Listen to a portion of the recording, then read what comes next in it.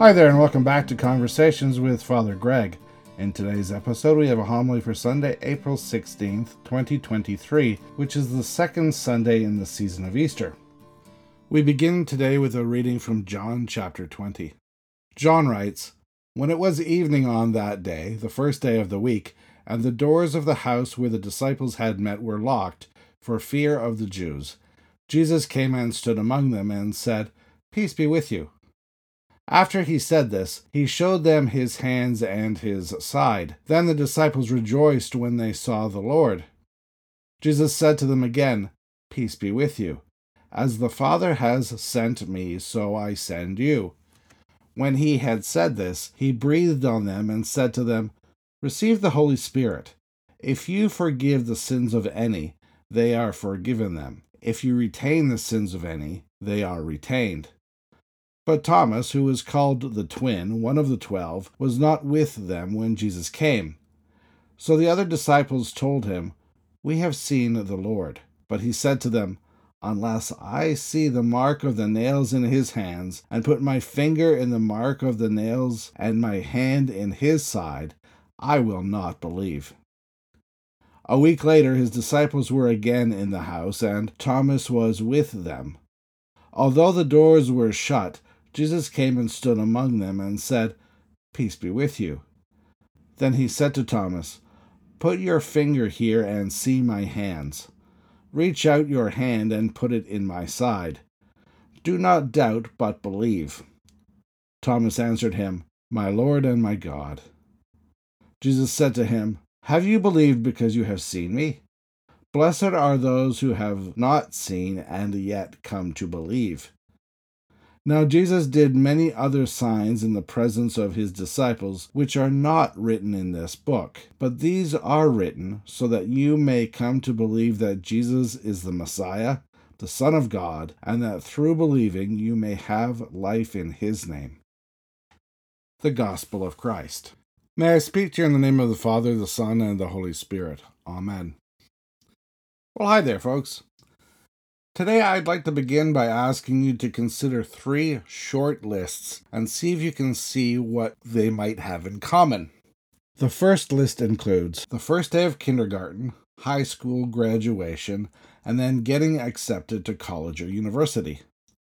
The second list is an interview, a job offer, and a gold watch at retirement. The third list is a first date, a marriage proposal, and then the birth of a child. Each of those 3 sequences represents a series of life events grounded in simple beginnings.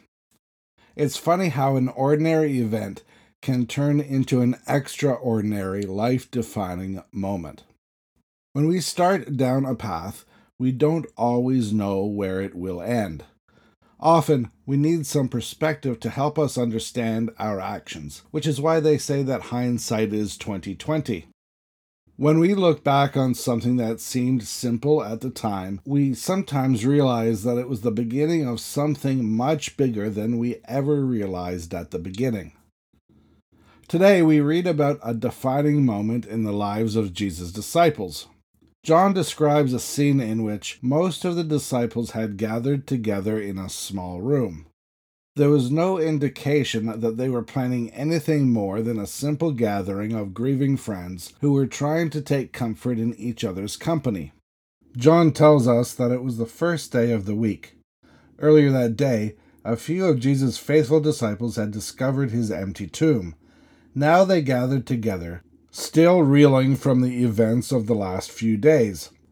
They were afraid of what might happen next. What would they do now? How would they go on? Unbeknownst to them, their lives were about to change again. Despite their anxiety and fear, God showed up in the person of the resurrected Jesus. They recognized the scars, the face, and the voice. Imagine the flood of emotions: joy, shame, fear, wonder, and of course hope. Wave after wave of emotion flooding their hearts and their minds. The room must have filled with questions, but it also filled with faith. They were gradually realizing that everything Jesus had predicted was coming true. As incredible as it seemed, Jesus had not simply faced trial, execution, and burial. He had overcome them. He had experienced all of those things and was now standing in their midst, talking to them. How could this experience not affect the way that the disciples understood both Jesus and the world around them? John tells us that one of the disciples, named Thomas, was not there for that first encounter with Jesus.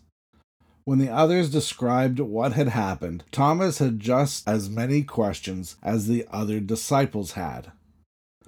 Thomas said that he needed physical proof. He wanted to see Jesus in person and to touch his wounds. John's description of Thomas's reaction sounds pretty ghastly, but Thomas's reaction is not unique.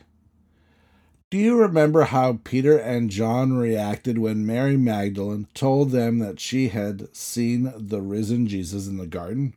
They ran to the tomb to see for themselves. They believed once they had seen the empty tomb with their own eyes. In our own modern day, how many times have we heard or even said, "I'll believe it when I see it"? I'm pretty sure that we all know people who only believe in what they can prove empirically through their own experiences. Asking for proof is a very natural response to things that we find hard to believe. When we think about it this way, Thomas's faith was no less sincere than any of the other disciples. Although he had asked questions, Thomas was not showing any more doubt than any of the others had. I mean, after all, they weren't talking about an everyday event. They were talking about a beloved friend who had miraculously come back from the dead. I think we have to give these first generation disciples a bit of credit here. The story of Jesus' resurrection might be familiar to us because we've had 2,000 years to get used to the idea. When we read about those very first disciples, people like Mary, Peter, John, and even Thomas, we are reminded that they were living these stories for the first time. This was their first Easter. They had not grown up with these stories. They were simply people who were trying to make sense of the world while they grieved the death of a friend. So what's the takeaway from this story? How does it apply to our lives? When John sat down to tell the story of Jesus' life, why was this particular story important enough to be included? On one hand, we see doubting Thomas with all his questions about Jesus. But good old Thomas was not alone in either his questions or in his search for Jesus. In fact, he had good company.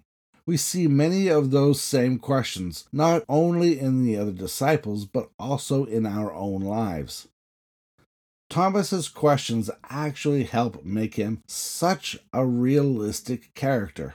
The fact that Scripture includes realistic stories about fallible people with genuine doubts and struggles makes both the stories and the people all the more credible.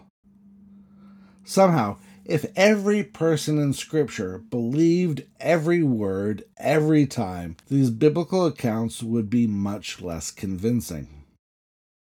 The heart of this story is not about whether or not Thomas had questions or doubts. Thomas's questions were only the beginning of the story and not the end. Thomas's search was not an obstacle to encountering Jesus. In fact, it was the vehicle through which that encounter happened. It's a story that has a lot more to do with God's willingness to meet us where we are and satisfy our questions. One of the most important themes of this story is that we don't have to have all the answers and that our questions are welcome. The story of Thomas and his questions reminds us that God is eager to meet us when we are searching for answers and are able to admit our own lack of understanding. Have you ever thought about what happens when we ask a question? The neat thing about questions is that they can be defining moments for us because they are very honest and very powerful.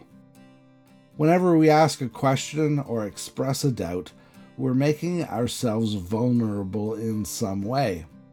When we ask questions, we're not only in search of an answer, we're also admitting the limits of our own knowledge. Thomas and his questions remind us that God doesn't expect us to have all the answers or to be able to solve every problem on our own. To the contrary, we are encouraged to admit our own limits so that we can begin to rely more and more authentically on God. Let's pray. Eternal Father, through the resurrection of your Son, help us to face the future with courage and assurance, knowing that nothing in death or life can ever separate us from your love. This we ask through the same Jesus Christ our Lord. Amen.